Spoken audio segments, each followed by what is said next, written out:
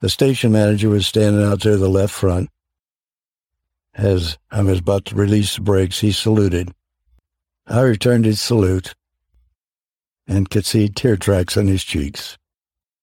His whole world was ending. His job, didn't know what his family's, his position was, or what the future held.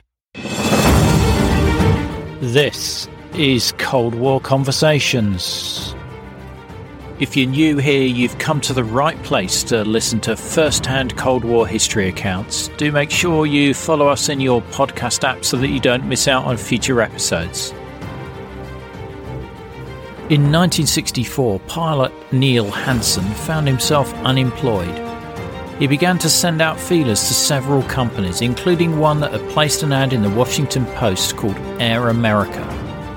When he was called in for an interview, it primarily consisted of two questions. Can you fly good? And do you drink a lot? Air America was the airline owned by the CIA. Its operations were unknown, its schedules were irregular, its pilots were shadow people. It was the world of spooks, covert air ops, adventure and danger, and Hansen would be flying in Vietnam, Cambodia, Laos and other locations in Southeast Asia. It could not have been a better fit for Hansen, an addicted adrenaline junkie. He would end up staying in Asia for over a decade and was fortunate enough to live to tell us about it in his book Flight. Cold War history is disappearing, but you can help preserve it with a simple monthly donation that will help keep this podcast on the air. You'll get the sought-after Cold War Conversations drinks coaster as a thank you and bask in the warm glow of knowing that you are helping to preserve Cold War history. I'm Tim from Cambridge, Massachusetts, and I support the Cold War Conversations podcast financially because of the great research and the quality of the storytelling. Just go to coldwarconversations.com/donate for more information. If a financial contribution is not your cup of tea, then you can still help us by leaving written reviews wherever you listen to us, as well as sharing us on social media. It really helps us get new guests on the show.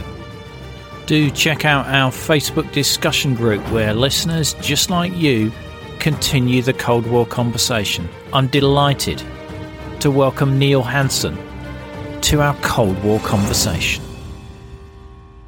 I answered an ad in the Washington Post for pilots overseas, and I thought, wow, this is going to be a wonderful chance to get the heck out of Dodge and get out of the free fire zone.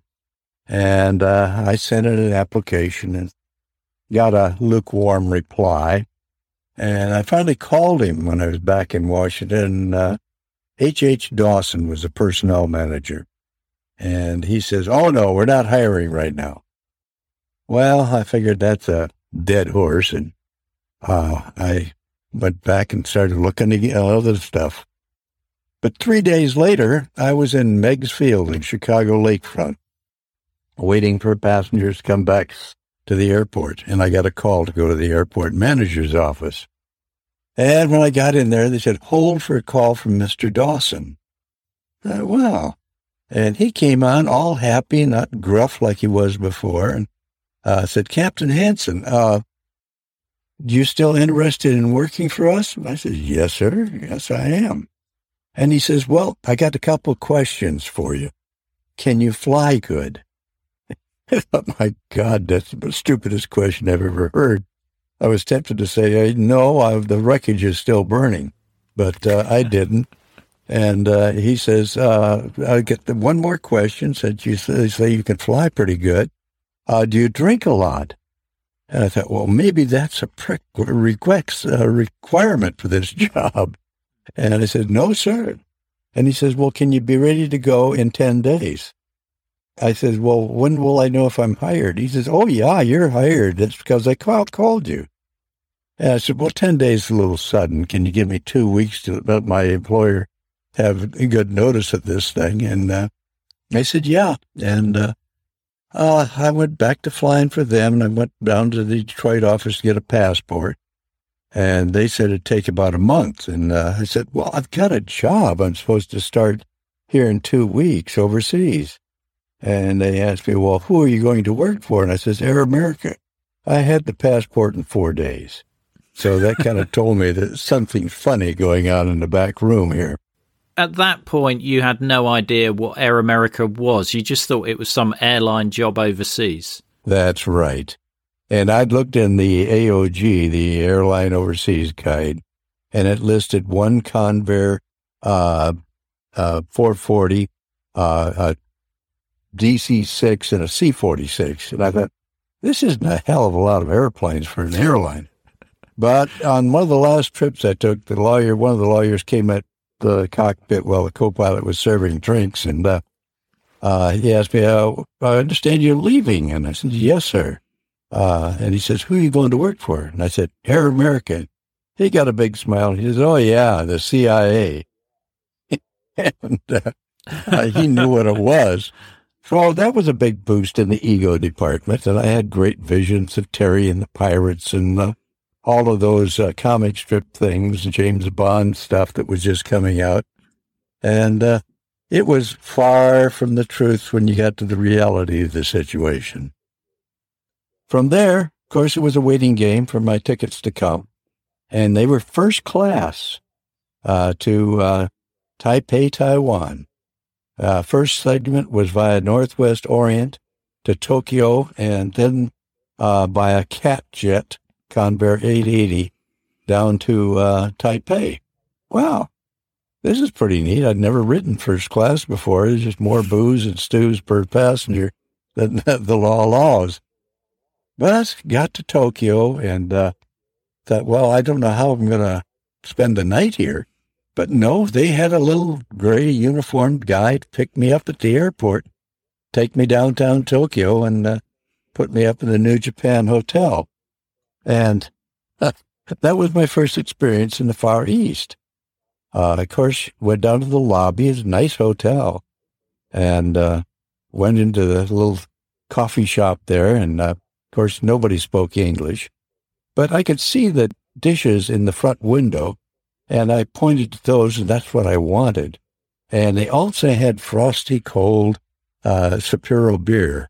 And that made my day. The next day, back out to the airport and out to the cat jet on the ramp. That was before the days of the boarding ramps right from the terminal. And it was a magnificent bird. It shined from many hours of polishing. There was a gold dragon on the side of it and calligraphy writing on it saying Civil Air Transport and the flag of Nationalist China on the tail. So it was the flag carrier for the country. And from there down to Taipei. And then you get indoctrinated in. And you go through all of the mundane things like another physical and the rest of that. The chief medical officer was Chinese and a relative of Chiang Kai-shek. And they did a lot of different things as far as physical, but it was valid. And from there, you went to Chinese ground school. So they wanted you to get a Chinese pilot's license, mainly because the airplanes were registered in China. So if they were found somewhere they weren't supposed to be, they had plausible deniability on the thing. And did that, and got to the ground school with the help of a young lady in the first hotel. And she taught me the etiquette in taking a test with the government there. And I followed all of her little nuances to handle papers with both hands and hand them back in with both hands. Sit right in front where you're right in plain view of the examiner, and dress like you were going to a formal business meeting. I did that. The other guys didn't. And come to the end of that thing, I did pass it, and I got my airline transport rating in China. The others took senior commercial, and most of them failed. So due to that, I ended up, after some other gyrations, going down to Saigon. What were the other pilots like that had shown up at the same time as you? Were they a real mixture? Mostly retired military. And they were looking to get some coin of the realm to bolster their retirement income, which was meager in those days. Now it's escalated to where they can actually live on it. Back then they couldn't. And they were the group that had attained the rank of major, which told you that they weren't good enough to get to lieutenant colonel. So they stagnated in that particular rank. And it was kind of the area where they wanted them to go the hell away. They had a bit of a chip on their shoulder, yeah? Yes. Yes, they thought they were better than the average bear. And here I am, a young guy in my 20s and the rest of that, and they didn't think that I'd ever be able to do that. But I also found out that these guys didn't have hardly any flight time. One guy from the Navy, he had 2,500 hours. I had over 5,000 hours by this time. And I found the military did not get the time that you would in civilian aviation. If you didn't fly 1,000 hours a year in civilian aviation, you couldn't make enough money to live on. And they didn't have to do that. They flew their minimum of 4 hours a month and get their flight pay, and that was pretty much the end of their flying for the month. And the rest of the time hang out at the officers' club drinking beer. A lot of them will really cringe at that. And, but some of the MATS guys did get a lot of time. But military air transport, MATS, they flew long-distance things. They'd make one takeoff and one landing and fly 10 hours in between. So there wasn't an awful lot of manipulating the controls in close proximity to the terra firma, making takeoffs and landings. We did a lot of takeoffs and landings with Air America. I held a record in four-engine transport, 21 legs in one day. Wow. Yeah. Wow. Well, yeah, not exactly FAA regulations, I would think. No. 1 month in 1965, I think it was October, I flew over 180 hours, which, wow, in a war zone, that's a lot. Yeah, yeah. So what's the next stage of your induction to Air America? Where do you go next? I went from there back into Tachikawa, Japan, and flew DC-6s for Southern Air Transport Pacific Division, which was part of this huge conglomerate. You had Air America, you had Air Asia, Southern Air Transport Pacific Division, you had Arizona Helicopters, and these are all cover companies for the agency. So they could do funny things with civilian-sounding names. But the Southern Air Transport thing out of Tachikawa was a lot of fun on the DC-6.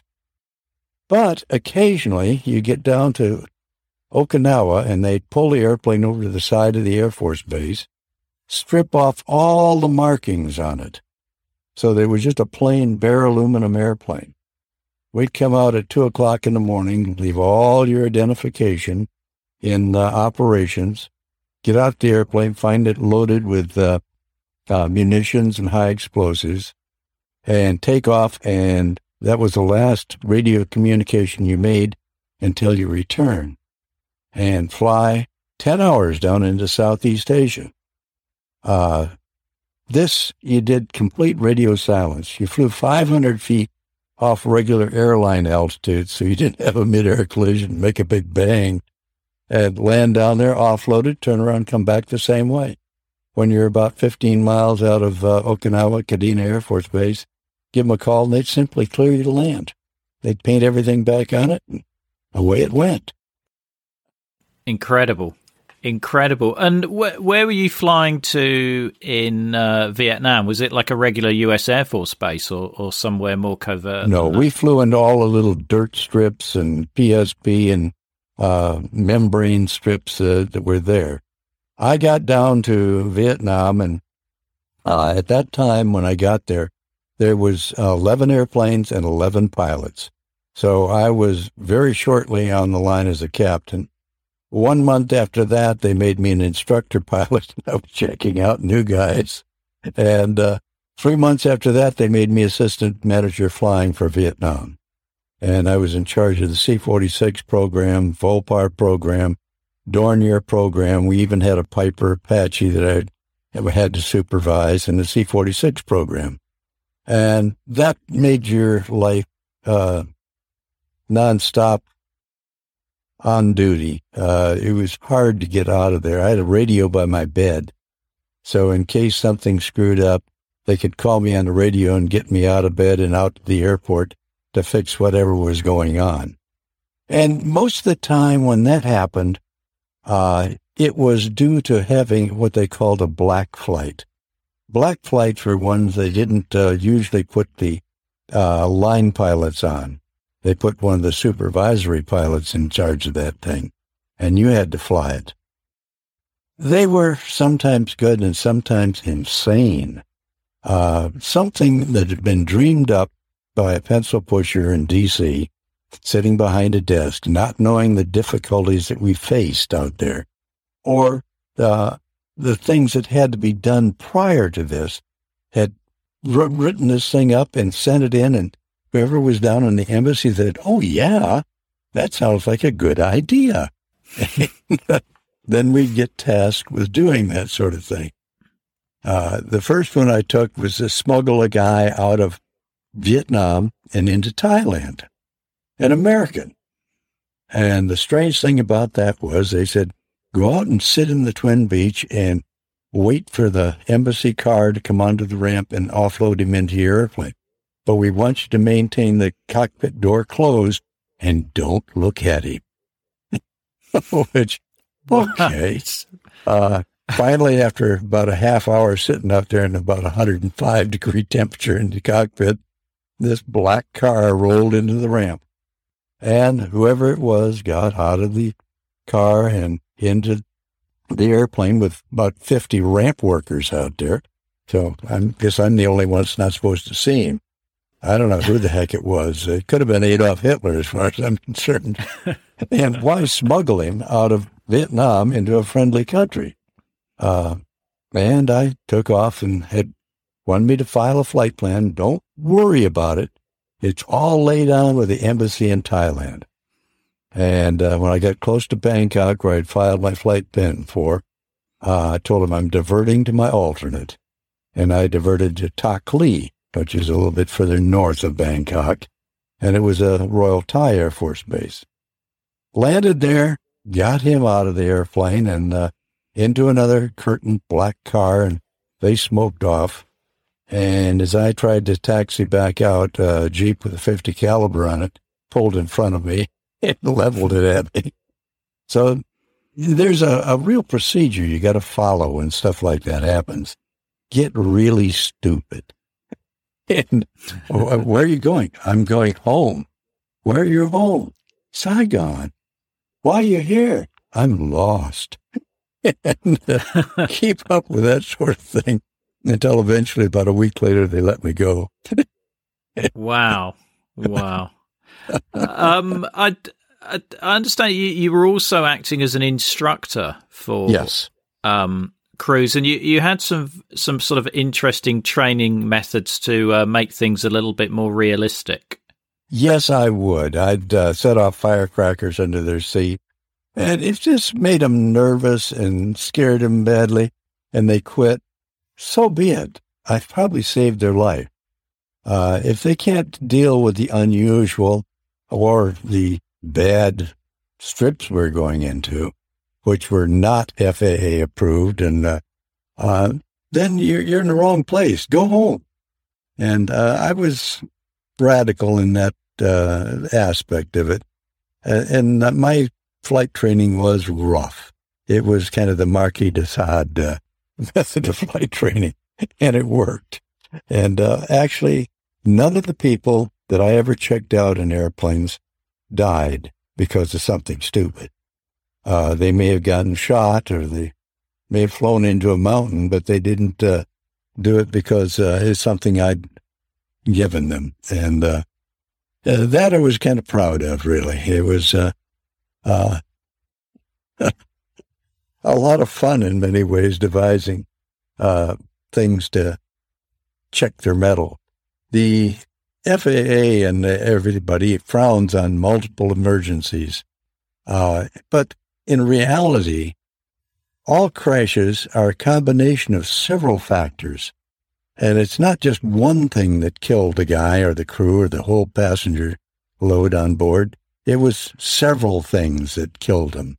And they weren't able to cope with multiple emergencies. And that's what always happens. Just because you lose an engine doesn't mean you're going to lose your life. You got to keep working and thinking of what else is going to fail. Since the generator on that side and the hydraulic pumps are gone, something else is going to go wrong too. And treat the airplane as a survival capsule. On takeoff, a lot of people, and they do this constantly, particularly private pilots and things like that, they get off the ground and they bring the power back immediately, trying to save gas because it is expensive. But that's when engine failures occur, at power change. Leave it alone until you got someplace you can put the damn thing and walk away from it. I don't care about running the engine at full power beyond the 5-minute level.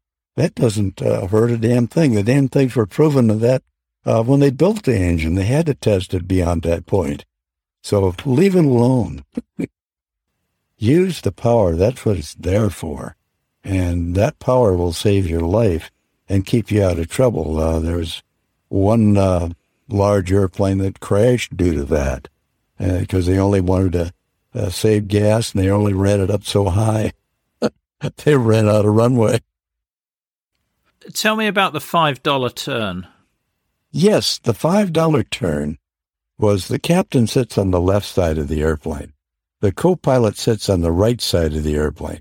So after takeoff, and particularly in Vietnam, in an area where you got hostile intent shooting, make your turns to the right. So any bullet coming out of the weeds on the right side going to have to go through the co-pilot's body before it gets to you. And that was where this $5 turn came from. They were getting paid $5 an hour for hazard pay, and the captain was getting 10. You mentioned the firecrackers under the seat as part of your training regime. Were there any other weird and wacky ideas that you came up with? Because I sort of find quite a lot of practical jokes in your book as well. Oh, yes, I did an awful lot of those. If you're coming into a short strip and you got a new co-pilot with you, start screaming, "Oh, my God, my God." That'll test his sphincter muscle. Another one was coloring books. I'd pull a coloring book out of my flight kit and start coloring. And one of the loadmasters, in fact, he's retired out of the Army now, would say, "Hey, can I come up and color too?" I said, "Yeah, but you got to stay within the lines this time." And I always carried a coloring book and crayons and flight kit. Yeah, because you picked up a bit of a nickname, didn't you? Yes, Weird. And yeah, I had some of the things I did were not the same as what other people thought was normal. If you do something the same way every time, you're going to get in trouble. Just like in hot drop zones and things like that, I would come in low and fast, pull up, drop, and get the hell out of Dodge. If you come up overhead outside of the range of the weapons that are around there and spiral down over it, these guys on the ground got a hell of a long time to figure out what you're doing and get a bead on you. So that didn't make any sense to me. Come in fast and low and pull up and get the hell out of there. Drop your load and away you go. And that worked for me, except for one time. Yeah, we're going to come on to that in a moment. One of the things I wanted to know is how were the missions planned? What sort of intelligence did you have about the locations you were flying into? We had what they called FIC, Flight Information Center, which had maps on the walls and the rest of that, and it was marked with known anti-aircraft weapons and other notations, unfriendly strips that had fallen to the enemy. And you get briefed by them and whatever intelligence they did have. You really shouldn't rely on that totally. Also relied on word of mouth from other guys. Oh my God, I saw a guy getting shot. I got shot at this trip off the South End. And take that at him, even though it wasn't on the board. And that was probably our best thing, was word of mouth. And if the customer sent you into a place that was reportedly hot, the customer being a case officer, a CIA agent, he wanted to get it in there because he was tasked with that area's security. That doesn't mean he was tasked with your security. He wanted to get it in there no matter what, whether you got killed doing it or not. And so you had to take all of this stuff into consideration and throw a couple of grains of salt in there and watch yourself. Because you had the enemy, and you also had the guys that might be lying to you. And that's where you could really get in trouble. The Hmong that we supported in Laos were wonderful, loyal people, and they didn't lie to you. But there was some that would lie to you, the Americans that were in charge of these areas. I think I read in the book there was, if there were kids or dogs running around, that's you knew right. that a location was okay. Whereas if it was deadly quiet, like one of those westerns. Right. Then, there's nobody on the street but tumbleweeds. Yeah. Then you knew it was probably going to be hot. Mm-hmm. Yeah, it would be hot. And even with the kids running around and the rest of that, still be careful. Don't do anything silly. There was areas we did drop in that were really calm and good, and you could make a big racetrack type pattern to airdrop. The 123 in Laos that I flew primarily was a great airdrop airplane. The back opened up like a C-130, and the ramp had rollers on it, and the cargo would roll right out. And depending on the size of the area that you were dropping in, you could drop half a track on one side and do 4 passes. Or if it was big, you could salvo the whole damn thing and let it go out. And we ran into people with ideas of parachutes. Hi, this is Rhonda in Virginia, and I support Cold War Conversations because I think the work that Ian is doing is critically important. I think it's vital to record the firsthand accounts of people who lived and experienced the Cold War because it illustrates history in a way that a book never can.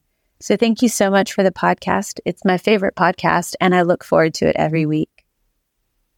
To be like Rhonda and help to preserve these incredible stories of the Cold War, as a monthly or annual supporter, you'll be able to listen ad-free, you'll become one of our community, get the sought-after Cold War Conversations drinks coaster as a thank you, and you'll bask in the warm glow of knowing that you're helping to preserve Cold War history. Just go to coldwarconversations.com/donate to find out more.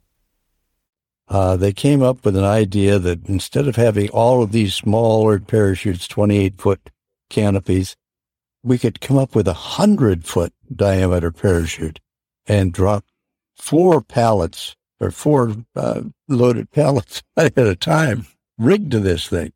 Well, that was a wonderful idea, except it had a lot of flaws. The 100-foot canopy sometimes would go out the back. You had to drop it from 1,200 feet, which was pretty high, and it would streamer for quite a ways and then finally pop open. But maybe it wouldn't pop open where you wanted it to pop open. And if it did pop open early, it was at the mercy of the wind, and it would go all over the place. And the other thing was, with this pallet with 4 big drums of fuel or munitions or whatever, it sometimes broke, and it was shotgun the stuff out on people below, which didn't make them happy at all. No. So what was the sort of tempo of flights that you were flying there? I mean, you mentioned that, that you flew 21 missions in one day, but what was the normal tempo? Were you flying every day or? When in Vietnam, yes, I was flying every day. But in Laos, it was more of a controlled environment, and you had a regular schedule. And you could get 10 days off a month. And you go down to Bangkok and distribute your stress at the houses pleasure down there. But the Vietnam thing was bad. You just really were tense and wound all the time. Laos was much better, but it was also a lot more dangerous, too. Laos I really enjoyed because of the time off, and I had a family at that time. I'd moved down to New Zealand, and for 10 days I could run down to New Zealand and go out with the mates down there and get hammered and come on back and then really enjoy life because we get 75% discount airfares. And that was a fun thing. But Laos was a different breed of cat. And we had a regular mess hall there and everything else. But there was a lot of other things in Laos that were less enthusiastic about. The food was great. In all of these cases, in Vietnam and Laos, we were not military, so we did not eat in military mess halls. We had to eat off the local economy. And eating off the local economy brought you in close proximity to various things that would inhabit you. And you make your walking a little bit different for a while. But diarrhea was kind of a thing that was prevalent all the time. Yeah. An occupational hazard. Yes, it was. Very cautious on passing anything other than gas. So I just wanted to go back to Vietnam because I think at one point you find yourself in the middle of the Tet Offensive, don't you? Yes. Yes, that I had actually the old Lao ambassador's house I was living in. And during the Tet Offensive, Tet normally had been a tradition of fireworks and things like that.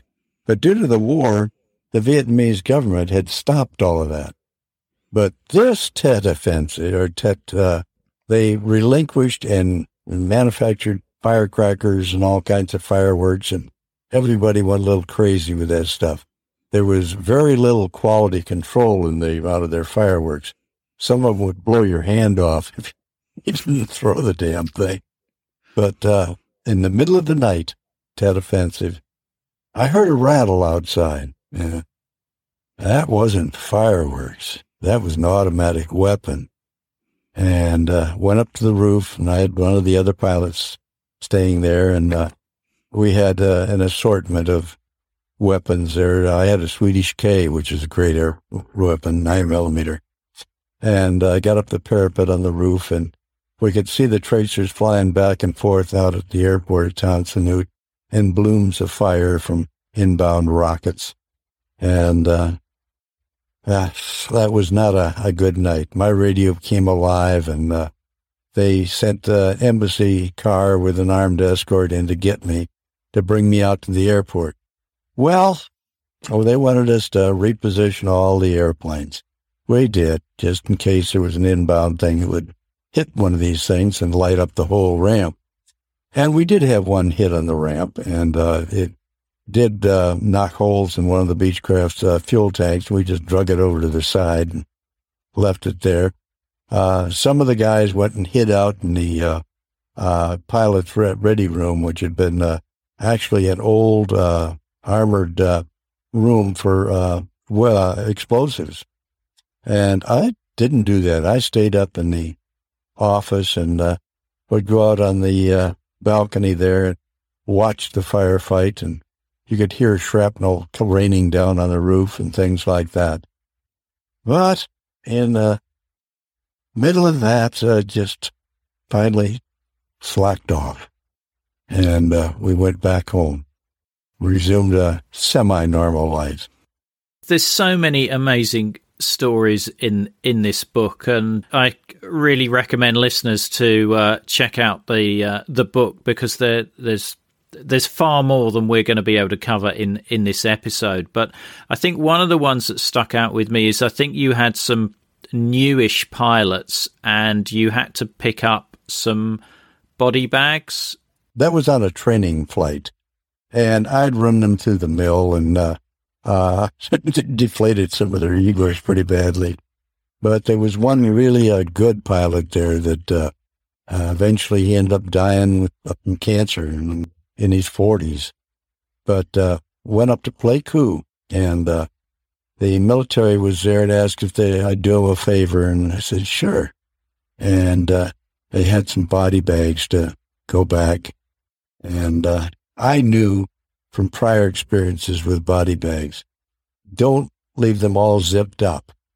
Because if you do, as you climb out, the air in that's going to expand, and they may pop like a balloon, and you're going to get sprayed with body fluids.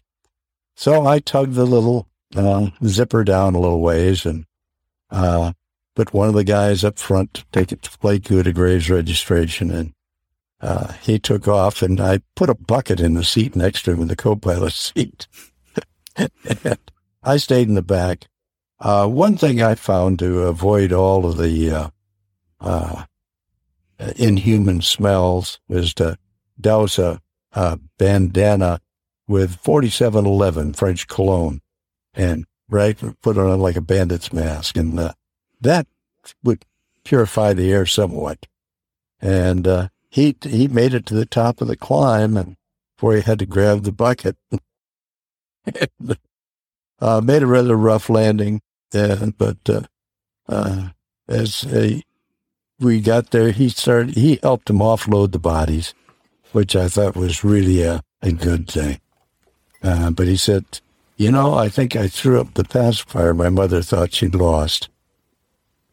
There's a cast of lively characters in this book. Can you just sort of give us a few portraits of some of the people that you were working with in Vietnam to start with? Yes, Roger, he was a real winner. He never turned anything down, and he was an excellent pilot, and just a shame that his end came too soon.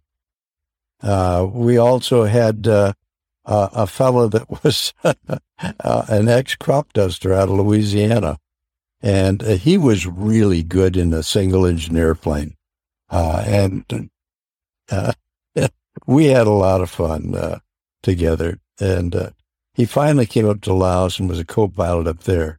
But he wasn't a co-pilot that really enjoyed that particular thing of getting into a big airplane.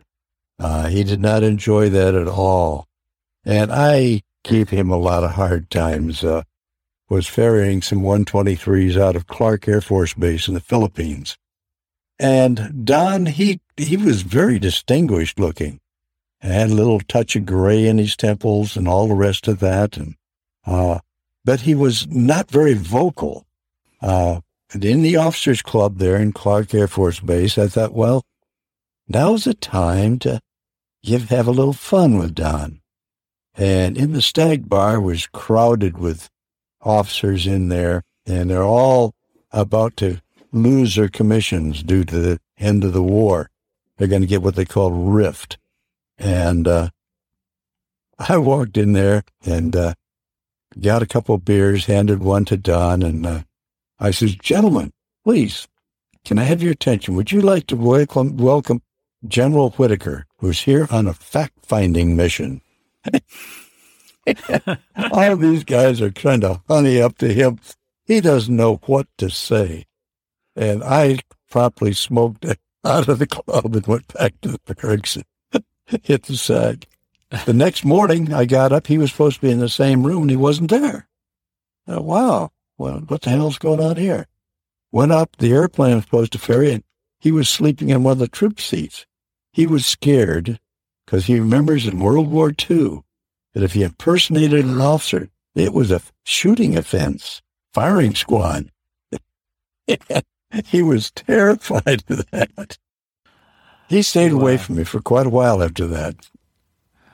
Yeah. I could see him not seeing the funny side of that, but that's right. Yeah. Wow. So your next destination is Laos, and Laos is neutral at this point. That's right. It was neutral, but everybody was there. The Russians were there, the Communist Pathet Lao, the Red Chinese were there, the Koreans were there, the Red Koreans. Everybody, the bad guy side was there. Even the French were still there. But in town, nobody did anything to you.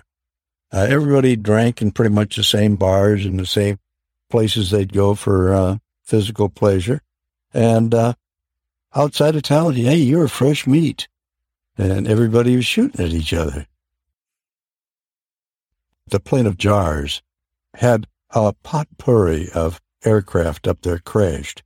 A Russian DC-3, even an American Cessna 195, all sorts of airplanes, fighters, bailed out and they crashed. They're coming out of Vietnam, North Vietnam. It was an eerie place, and it was well protected by the North Vietnamese. They had radar-controlled anti-aircraft weapons there, 23 millimeter, 37 millimeter, 57 millimeter, and it would be a sparkle show if you tried to fly over at night. Also, they had radar-controlled weapons on the Chinese road that was coming down out of Yunnan province through Laos to Thailand, and that was well protected.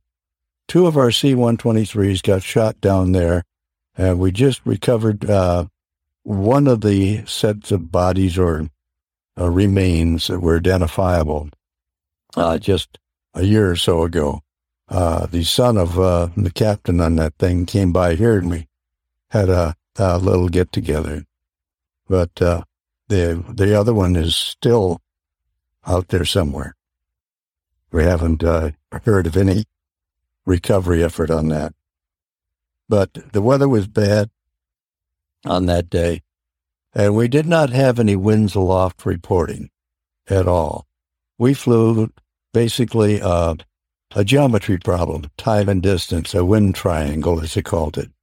And the wind was well over what they expected. They said they must have been an 80-knot crosswind that blew them north of their course and up into the range of the Chinese radar-controlled weapons. And they got nailed in the soup, which is an awful way to go. The one we still haven't recovered, the co-pilot had been a Tuskegee Airman. Jim Ackley was the captain on that, and a Special Forces kicker, UBENEX Special Forces, was on board. And that was a real shame and a shock. But just tack on another few degrees next time. Stay the hell away from that damn thing. Yeah. And how are you navigating out there? I mean, you know, everybody's used to sat-nav nowadays. I know. But you know, how are you finding these locations? Because you're flying over land that is a jungle or very heavily, you know, mountainous. Wooded. Yeah, mountainous. I mean, how were you... I'm just amazed at how you managed to find these locations. Time and distance. And then you'd let down as far as you could stand it, see if you break out. If you don't, go on back up, go home. Right, so you're flying in the cloud most of the time, and then just dropping out of that to just do a quick check to see... That's right. ...where you are, where you think you are. That's right. Okay, and then you've got to calculate versus the wind speed that might be pushing you off course. And yeah, you don't know what that is. You don't know what that is. It's basically a geometry problem, a wind triangle, and draw your wind out that you think is there. And there was an old handheld device called an E6B, and you could compute your heading on that. But electronic-wise, no. We had no nav aids, nothing. We didn't have radar coverage. We didn't have a damn thing. The Air Force had radar coverage up in there, but they didn't give it to us. Every once in a while, you'd hear one of the Air Force birds call Blue Bandit in the barrel. Well, the barrel was Laos. A Blue Bandit was a MiG-21 or one of the North Vietnamese Russian airplanes into that airspace. They never did stay very long. Those of us in big airplanes, we'd be in real trouble with one of those. The little birds could go down in the treetops and evade them. But towards the end, they came out with a new snake in the grass, and it was called a SAM-7, a Strela missile, and it was a heat seeker. Now, if you were 9,000 feet above it, you couldn't get a good lock on. If you were below that, it could get a lock on you.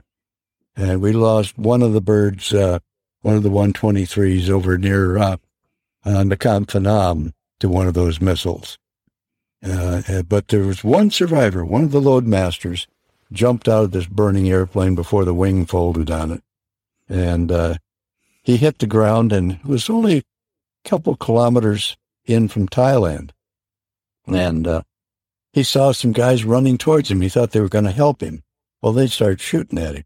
Well, that put wings to his feet, and he got to the Mekong River and swam across and got to the other side, which they wouldn't come there. But those were bad things. And it sounds like quite a high casualty rate when you were in Laos. I mean, how many planes were you losing maybe a week or a month there? A month, usually one, but towards the end it got really bad. We lost over 50% of our C-123s. I had the only one that I got the crew back. I didn't get the airplane back, but got the crew back. Yeah. And what was it, about a crew of 4 in those? Yes. Pilot, co-pilot, and usually 2 loadmasters in the back for airdropping, as we called them, kickers. That was a term that came from when they used to drop rice out of a C-46. They'd literally kick the pallets out the side of the airplane, push them out with their feet. I think this might be a good point for us to talk about the 6th of September, 1972, Neil, don't you think? Okay. Yeah, that was a bad day at Flat Rock. Everything was heating up in the war there. The area down around Pak Se, which was in southern Laos, had Lahai Mesa, which was called the Plain de Boulevans. And alongside that was where the Ho Chi Minh Trail came down through. And, of course, we had fire bases up on this plateau and sent teams out to try to harass this transportation conduit going down to South Vietnam and into Cambodia. Well, those were very, very hot areas, and I'd been tasked to go down there from what they called Pepper Grinder in Udorn, Thailand, which was an outfit that supplied weapons and munitions that be airdropped to various sites in Laos, which there again, that's a great violation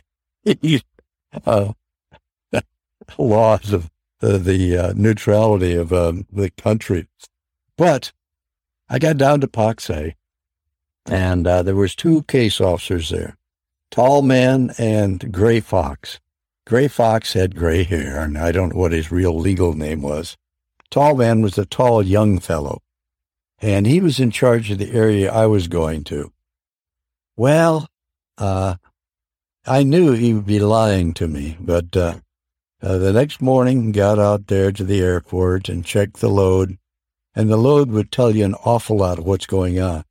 It was small arms ammunition, claymore mines, and hand grenades. Well, that's frontline expendables. If it's artillery rounds, you know they're going to be booking those things way out there, and they're keeping the bad guys away.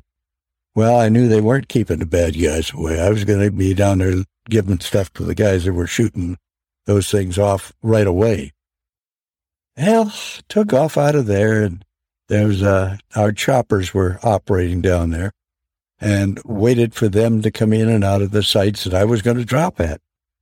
And the first site, they called the drop zone clear.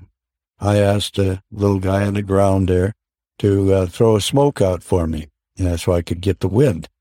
And he did. It came in and made a couple passes and dropped 1.5 tracks of munitions to him. The other one was only about 12 miles away.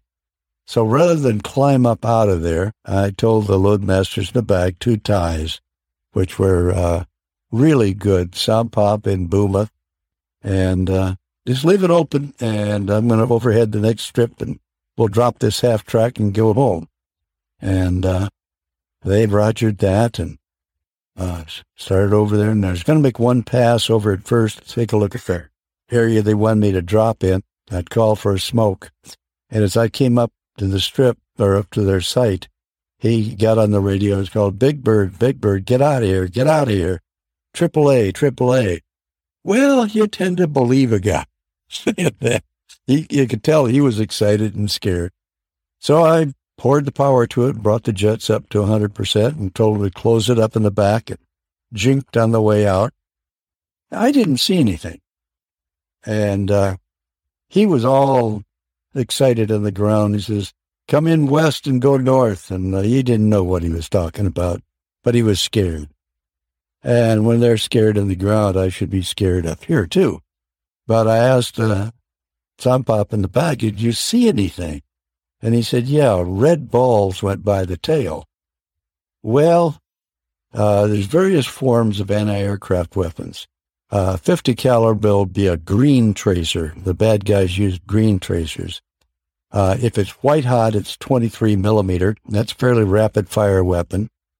But red balls are either 37 or 57 millimeter, and they're explosive rounds.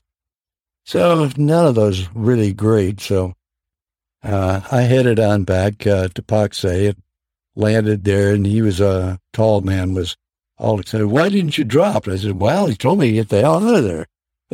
And, I said, they say there's AAA there. And he said, oh, no, there isn't. Well, go out and tell that to the guys in the back. They saw red balls going by the tail. I knew he was lying to me. And he said, well, have them send out a patrol and sweep the area. Then would you go back? And I says, yeah, but I want some fighter cover. And I want some choppers standing by in case we have a problem. And he says, well, boy, well, I'll do that. And I could tell he was not happy about that. Well, about an hour or two later, said it was all done. They'd swept the area. There's nothing there. Okay. And I said, the choppers are going back now, and I'll go out and wait till they finish going in and out. Well, I knew the bad guys liked to get a big airplane versus a little helicopter. Well, they weren't little helicopters. They were fairly good size, but they wanted the big birds. And there had been a caribou shot down in that area, too. We lost the whole crew. And I went back there, waited for those guys to call in and out. Nobody's taking any fire. And I put right down on the treetops and just kept calling for smoke, smoke, smoke, you know. I had a big bubble coming up there. And stayed right on the treetops until I got in closer, because the big weapon is pretty hard to swing a barrel fast enough to lead you to get you to nail you. And as I got within about a half a mile of where the smoke was coming up, I pulled up to about 400 feet, and that's when they nailed me. And I lost the aileron control. I tried to roll to the left into the jungle, and I wiped the power off the right side. And she slowly came back, but the yoke was useless in my hand. I had elevator control, but no ailerons whatsoever. And she rolled back and staggered out of there, shaking like hell. And I asked the guys in the back, is everybody okay? He says, yes, Captain, but tail all broken, and both wings are up in the back. Well, I didn't know what he meant by that. So I sent my co-pilot back, who had frozen. He was just scared to death. And I punched him, and he went back, and he said, yeah, both ailerons were in the full up position, which was like turning half the wing upside down. That's why I wasn't climbing very well.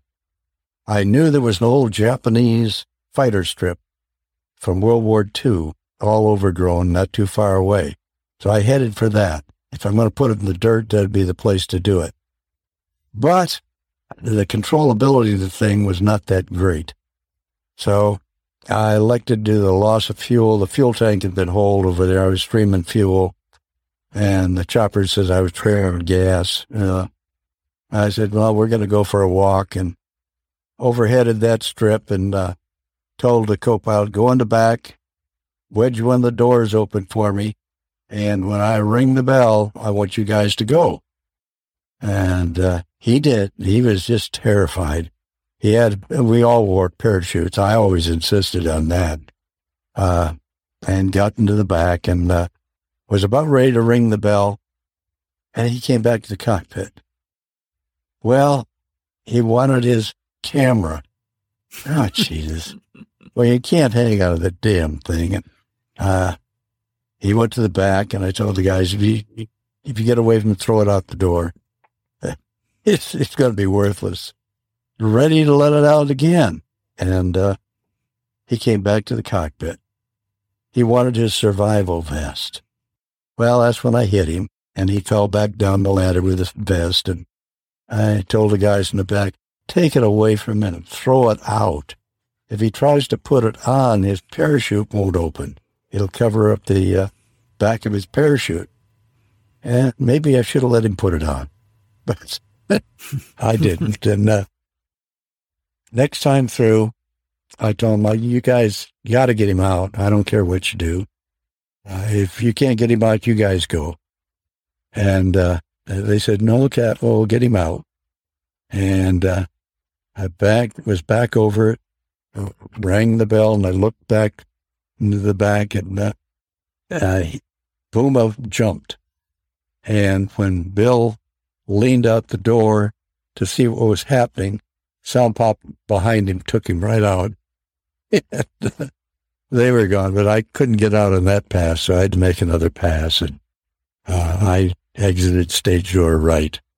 And I'd done some sport jumping before, so it was nothing new to me, except these World War II standard wrap parachutes are brutal.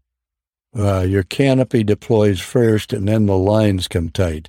And it made me about an inch shorter overall. I've got a crushed disc in my back due to that. And ended up in some low scrub and waiting for a chopper to come. And yeah, he did come.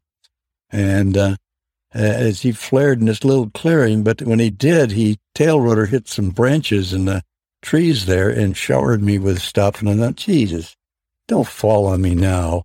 This is not going to be a good day. But he picked back up and they dropped the sling. And I rode the horse collar up to the cabin and over to a canvas seat on the side of the cabin area of the chopper. Across from me, there was a Lao soldier there, and he had a puddle of vomit between his boots and a bloody left arm crudely bandaged, and kind of knew how he felt. We picked up out of there, and it was shaking pretty damn bad.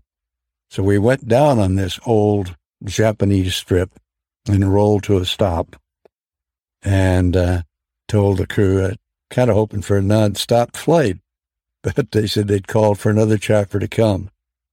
And we got out of it. Everybody had Uzis and hunkered down in the elephant grass around the chopper, and other chopper came in and landed about 100, 200 meters away from us. Yeah, what the hell did he do that for? We had to carry the wounded over to him. And got over there, why did you do that? And he said, well, you guys are in a minefield.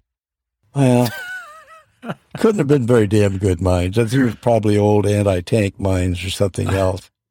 But the wounded we had on board filled him up, and he had to take off and with them and head back for Pak Se. But he said there was another helicopter coming for us. And, oh, boy, this has been a pretty bad day. I think initially, if I would have got a ride nonstop back to Pak Se in the first chopper, I might have killed that guy. But I was starting to mellow on a little bit and see he was trying to maintain that area, and he was going to try to get supplies into him no matter what. Not happy about it, but I could see the logic there. And finally another chopper came in, and we loaded into that and took off out of there, and doors open, and I gave the bad guys a one-finger salute and got to the edge of the plateau boulevard's, and he ran out of gas.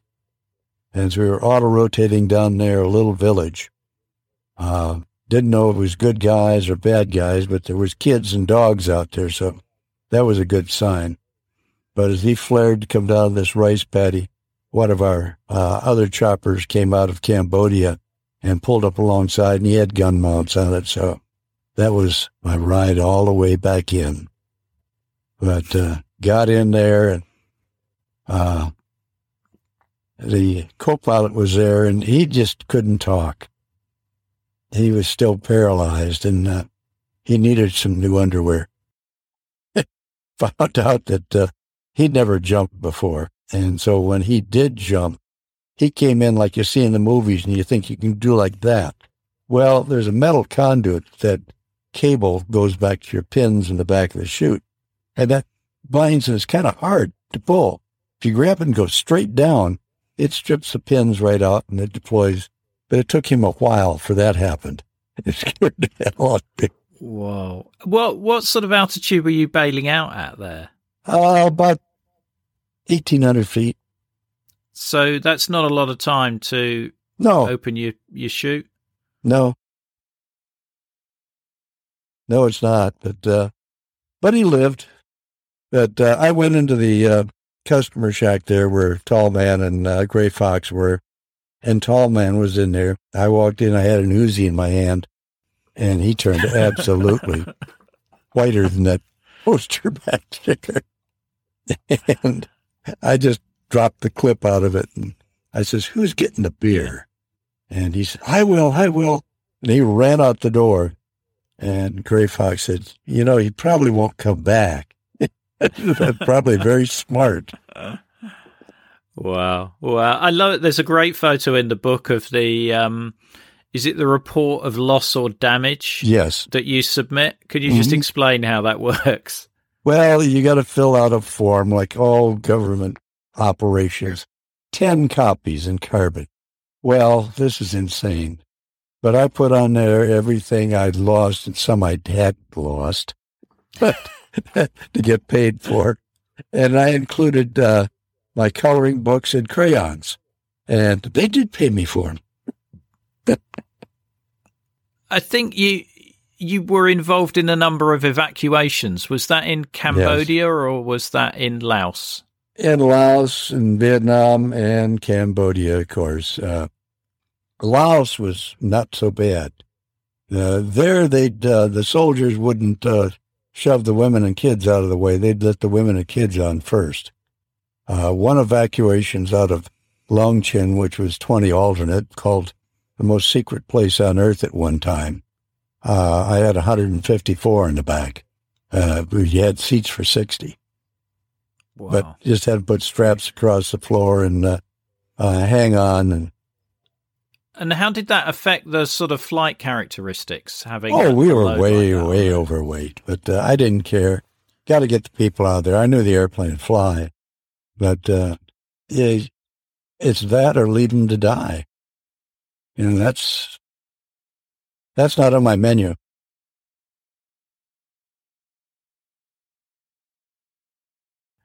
You describe in the book, I think, when you're shot down and you see your plane going down in the distance, you almost talk about it like it's a people, sort of like a living thing. Yes, they are. And it's interesting because it's I've spoken to other pilots, and I've never flown a plane, but it's almost like the plane becomes an extension of you in some way. It is, because you are flying, you're manipulating the feathers and the wings, and you are flying it, and it is a being. There just seems to be a mystical thing that happens there that you become part of the airplane, and I always did. There's some people that just are truck drivers, and they don't become part of the airplane. Well, if you become part of it, you begin to know what the little nuances are in this bird. One, you're getting little clues that something's about to break on you. If you don't, you're just going to sit there fat, dumb, and happy and let it kill you. I'm not going to do that. Yeah, because you talk. I remember one of the lines you talk about in the book is about the different sounds that you'd hear. So you'd know that you were reaching a limit that shouldn't really be gone over. Yeah, you take it to its limits, and you can hear it moan and cry, and you know that you're taking it beyond where it wants to be, but you can do it. It just takes a little finesse. Can you talk me through the last flight out of Cambodia and that day? Yes. Cambodia was a nightmare on wheels. I came up there from New Zealand and began flying there. And there was a lot of trucking companies that bought these old airplanes, some of them junk. They couldn't haul their goods across the highways in Cambodia anymore, so they went to airplanes. And the Khmer Rouge were relatively close to Phnom Penh. In fact, the road between the airport and town had been zeroed in. I lost a co-pilot there. He was in the back of a station wagon, and the round went off behind him, and shrapnel killed him. But I flying a C-46 or a Convair 440, but I lost an engine on the thing. And I started flying a C-46, and it was junk. But I flew that thing out of a coastal town hauling rice, which was good, but not as hot as Phnom Penh. Yeah, but letting down into a strip north of Phnom Penh, I heard a bang in the back, and I knew what the hell that was. A Chinese co-pilot I had didn't know. And he said, "Oh, cargo fall over." No, we just got shot. And got on the ground, and on the right wing, there was a bullet hole 4 inches from the fuel selector valve up through the top of the wing and through the cabin and out the other side. Well, it was 50 caliber round, but I didn't want to sit around on that strip too long because that had been a bad area. The leaders of the town there had all been decapitated by the Khmer Rouge, and their heads stuck on fence posts out there. For the birds to eat. But went down to Kampong Sam, nice coastal town, no problems there. But walked around the thing, and yeah, that's bad damage, but came up to the left side, and like most pilots, you grab a hold of the propeller blade. Well, it moved front and back. It was loose in the hub, and that was the source of all our vibration. So that was the end of that one. It was about ready to lose a blade, and of course it would have tore the engine off the wing. And picked up a Convair 440. Nice airplane, Angkor Wat Airlines. I was over in Battambang, and a friend of mine was there with his Convair, and he had a flat tire, but he was getting it fixed, and we could hear a 50 caliber hammering away, firing outbound. Wow, that means the bad guys are pretty damn close. And Cambodian lieutenant came up to us, and he says, "You know, all Americans go home." Really?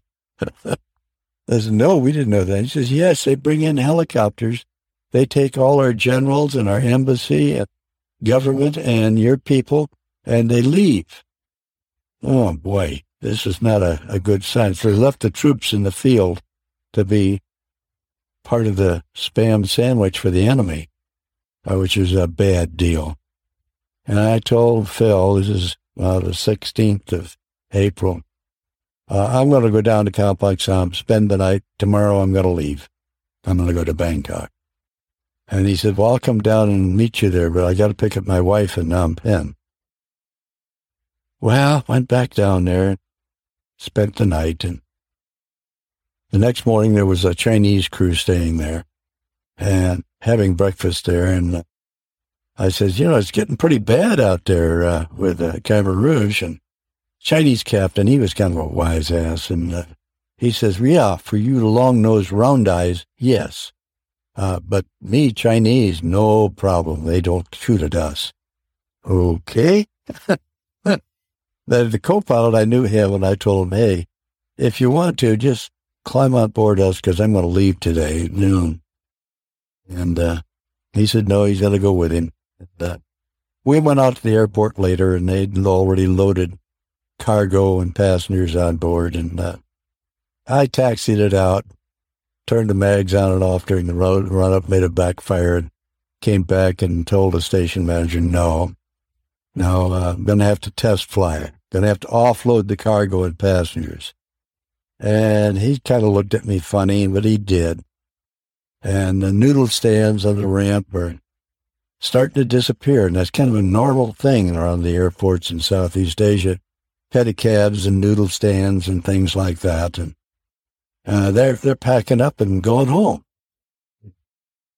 It's now coming up on 10:30, and I promised Phil I'd stay there till noon.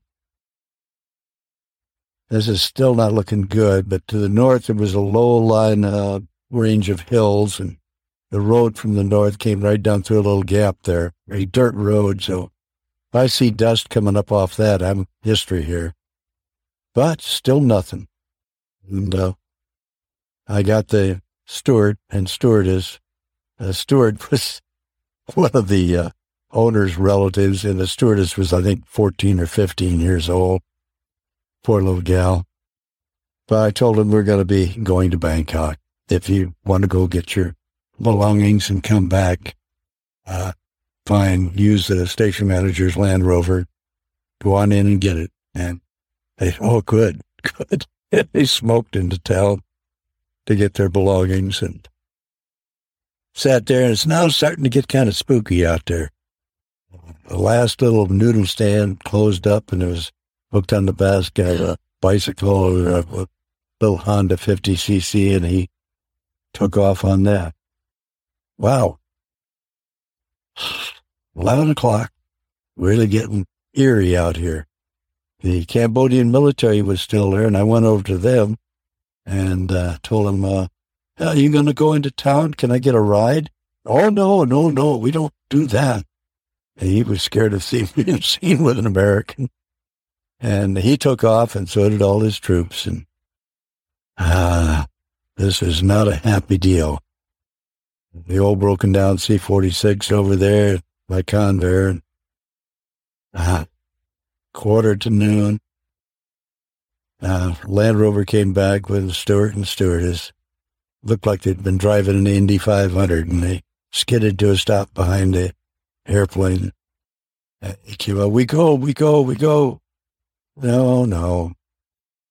Before that, the DC-3 that had gone up towards Phnom Penh before with the Chinese kept, he came back in, and he was all scared. He said, they shot at me. Well, what did you think? And they smoked off for Thailand, too, before me.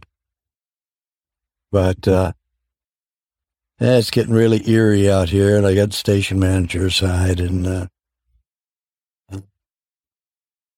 told him we're going to go to Thailand. You come, too. They said, no, Captain. My family, Phnom Penh.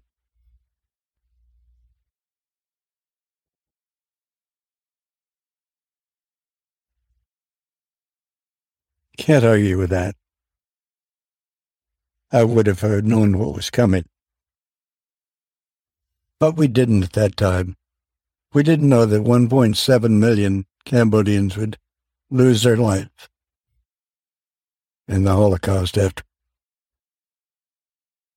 But, coming up on noon, I'd already pulled a chalk Thunderbird, told the guys to get on board. My co-pilot, he really wasn't a pilot. He was a Filipino propeller mechanic that had bought a license. He didn't want to fly. But got him on board, closed up the air stair door like an insect pulling its leg in, cranked up the right engine. It came up to temperatures and pressures, and then the left engine. The station manager was standing out there, the left front. I think he'd seen this stuff in a movie or something, and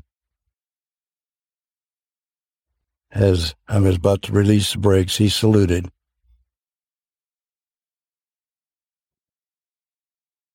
I returned his salute and could see tear tracks on his cheeks. His whole world was ending. His job, didn't know what his family's disposition was, or what the future held. Taxied out on the runway, and not going to bother to run it up. I'm going to go. Still no Phil. He still hadn't shown up. Poured the coal to her and rolled by the ramp, about 90 knots. He's still standing there. 100 knots, came off the yoke, or off the nose wheel steering and onto the yoke. 110, rotate. She came off Cambodian soil for the last.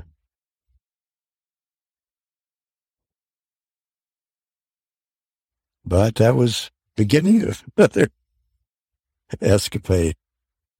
Once got off the ground, headed over to intercept the airway and called on emergency frequency if somebody relay a flight plan for me. And Lufthansa 693 came on. And he was coming out of Hong Kong down to Bangkok. And he relayed a flight plan for me to Bangkok. And he says, Cambodia is full. Has fallen. Airspace is closed. Yeah, I know. Well, got to Bangkok. Well, I've got no passport. That's still in Phnom Penh. I've got $20 U.S. bill, and I got a whole briefcase full of Cambodian reals. The biggest note they had was a 100 real note, and it was green and had hundreds in each corner. Looked pretty neat, except it wasn't worth anything anymore. Got there, dawdled around waiting for the gendarmes to come out, arrest us, and no, they didn't. Finally let the air stare down, and everybody got out. We're all in uniform. So this was pretty good. Nobody's come out here to arrest us or escort us into the terminal. So I got everybody together, told them, just follow me. Do not say anything. I will talk. And went into the terminal, just like supposed to, as a crew. Guy at the shot record desk, the health desk, he just looked up and saw we're all in uniform, just to let us go right through. And there's nobody at the immigration desk, but except there was a big window, and they were all sitting in there. The main guy, he looked up and saw me and waved me in. Well, I'd still had an old Air America ID card. As I came in there, he says, manifest, please. And I says, I'm all out of them. I don't have any. I've only got this. And I showed him my Air America ID card. Well, he handed me a set of manifests with carpets, and I filled it out. He stamped it, and we smoked right out of there. But the next problem was taxi. Got everybody in the taxi. And I wanted to go down to Surawong Hotel down near Patpong Road. And I didn't have any money to pay him. But as we got down there, the co-pilot and I got out, and the steward and stewardess, they knew some people in town that were going to go there. I says, you take them where they want to go, but I only have 100. I folded it up so all I saw was the numbers 100. Bill. And Creed overtook his reasoning, and he snapped that up, and we went one way and he went the other. He probably found out it was a useless piece of paper later on. As a captain, I now owned that airplane, but I didn't have any money to put gas in it. And it was Lao registered, so it wouldn't have been any good in Thailand. But there was a watering hole there on Patpong Road that all the pilots hung out in. And I went in there, and part of the royal family was there, Fred Spania, and his accountant, Filipino accountant. And he says, where you been? I says, Cambodia. And he says, there is no more Cambodia. I said, yeah, I know that now. And he says, you want to work for me? And I says, yeah, that'd be nice. And but I don't have enough money for gas for the airplane. And his accountant opened his briefcase and gave me about $9,000 in real money so I could pay the bar there and buy gas and communication fee and all the rest of that sort of thing. And next day, headed up to Vientiane, and he made me chief pilot of their race drop program up there, flying one of the old Air America C-46s, which was great fun, except they started putting a little guy in uniform with a red star in his hat and a pistol in his belt in a jump seat in the cockpit. Ah, boy, this is not going to be a good ending. So I eventually ended up just bribing a border guard and taking a boat across the Mekong to Thailand. And then Pan Am to Anchorage, Alaska. And that was the saddest day of my life. The world I knew so well, and people had lost, they're still there. I didn't know what was in front of me. Neil, I really appreciate you sharing your story. That was incredibly powerful. Thank you so much for sharing that with us. And Neil's book doesn't end there. We've barely scratched the surface in this chat. There's Alaska, there's a change of identity, there's a jail term, there's farming in Arkansas, there's other flying experiences there. Mm-hmm. So the book is called Flight, an Air America pilot's story of adventure, descent and redemption. There will be links in the episode notes as to how to buy that. It's also available as an audio book read by our guest today as well. So well worth a read or well worth a listen. But Neil, I am extremely grateful for you coming on and sharing those stories with me. Thank you. Well, we're trying to make as much noise as we can because the end result after all of this, due to the secrecy agreements we'd signed, we got no credit for service over there, nor did some of the guys who got killed. Their families were just not even told in some cases, which is not right. But there is a bill in Congress right now to rectify that. I'd like to see it come to fruition, but who knows? When you start dealing in politics, it's kind of a crapshoot. And you're not the house. You're just one of the players. Yeah, and the back of the book has the list of your comrades who never made it back. Mm-hmm. And so the book is a tribute to them as well, and making sure that they've not been forgotten. That's true. There's further information such as photos and videos in our episode notes, which will show as a link in your podcast app. Now, this podcast would not exist without our financial supporters, and I want to thank one and all of them for their generous support.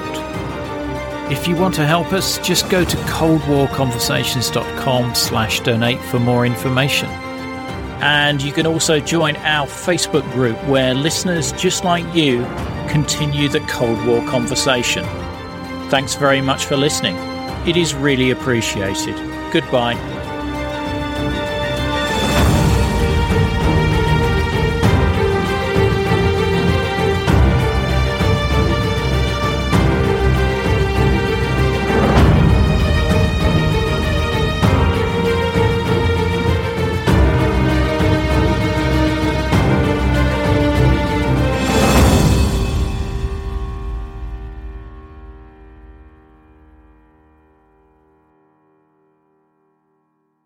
Not enjoying the ads? Well, you can avoid them by going to coldwarconversations.com/donate. By becoming a monthly or annual supporter, you'll enjoy ad-free listening, become a part of our community, receive the sought-after Cold War Conversations drinks coaster, and bask in the warm glow of knowing that you're helping to preserve Cold War history. Just go to coldwarconversations.com/donate for more information.